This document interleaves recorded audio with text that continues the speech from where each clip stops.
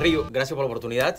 Un placer, de estar aquí compartiendo contigo en esta tu oficina. Y déjame decirte que hace mucho rato que queríamos hacer esta entrevista, mucho tiempo, pero es sumamente importante que las personas conozcan esa otra parte de Joe Carrillo, el investigador, ¿no? Investigador privado. ¿Quién fue Joe Carrillo en sus inicios? Bueno, mis inicios fue el nacimiento mío. Yo nací en Quebec, Canadá. Yo soy canadiense, no soy cubano. Yo viví en un hospital el primer año de mi vida porque mis padres eran muy pobres y no estaban casados en el año 55. Me pusieron a la adopción y ahí vinieron unos cubanos que fueron mis padres toda la vida de ellos. Entonces yo de 11 meses y medio fui a La Habana y llegué aquí, a Key Biscayne, con 5 años de edad. ¿Cómo comienzas en esto de la investigación privada?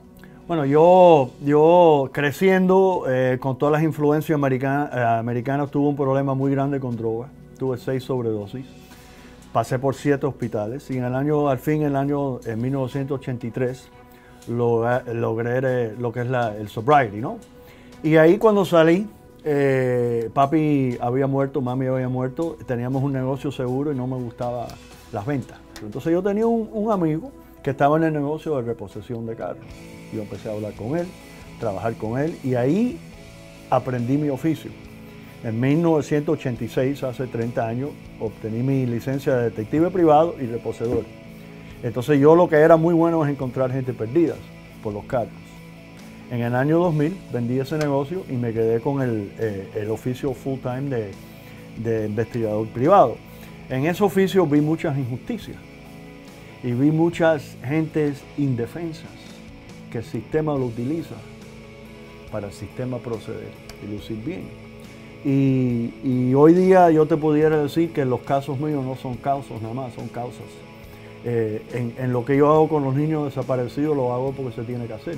Yo no cobro dinero por eso, nunca he cobrado dinero por eso. En la vida de un investigador privado o en la vida de un profesional siempre hay un momento en su carrera que marca esa carrera y te das cuenta que realmente eso es lo que tú quieres hacer.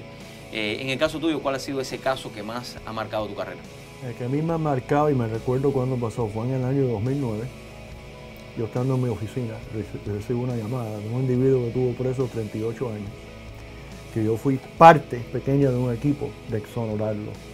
Una persona morena, que el único pecado que él tuvo es ser moreno en 1969. Y yo estaba sentado en mi oficina cuando suena el teléfono y yo veo por el número que parece ser una oficina de un abogado, de Brickell. Y cuando recojo el teléfono, oigo una voz y la voz me dice, ¿Is this Joe Carrillo? Y enseguida yo conocía esa voz, porque la última vez que lo vi estaba preso. Y yo me recuerdo que me paré y digo, yeah, this is Joe Carrillo. Me dice, Mr. Carrillo, this is Barney Brown. Cuando él me dijo eso, ya yo sabía, sin él decirme, que estaba libre, claro, porque él fue collect. Y me dice, hace 6 meses estoy buscando tu tarjeta para darte las gracias por lo que hiciste por mí.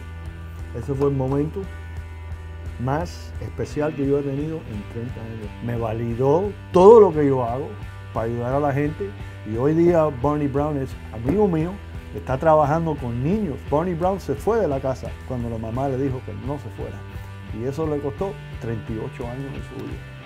Hoy día Barney Brown trabaja con nosotros, trabaja con los abogados que lo exoneraron, ha hablado en la convención de los otros y es una fuerza muy grande en nuestra sociedad, ayudando a niños de la raza negra que no hagan lo que hizo él.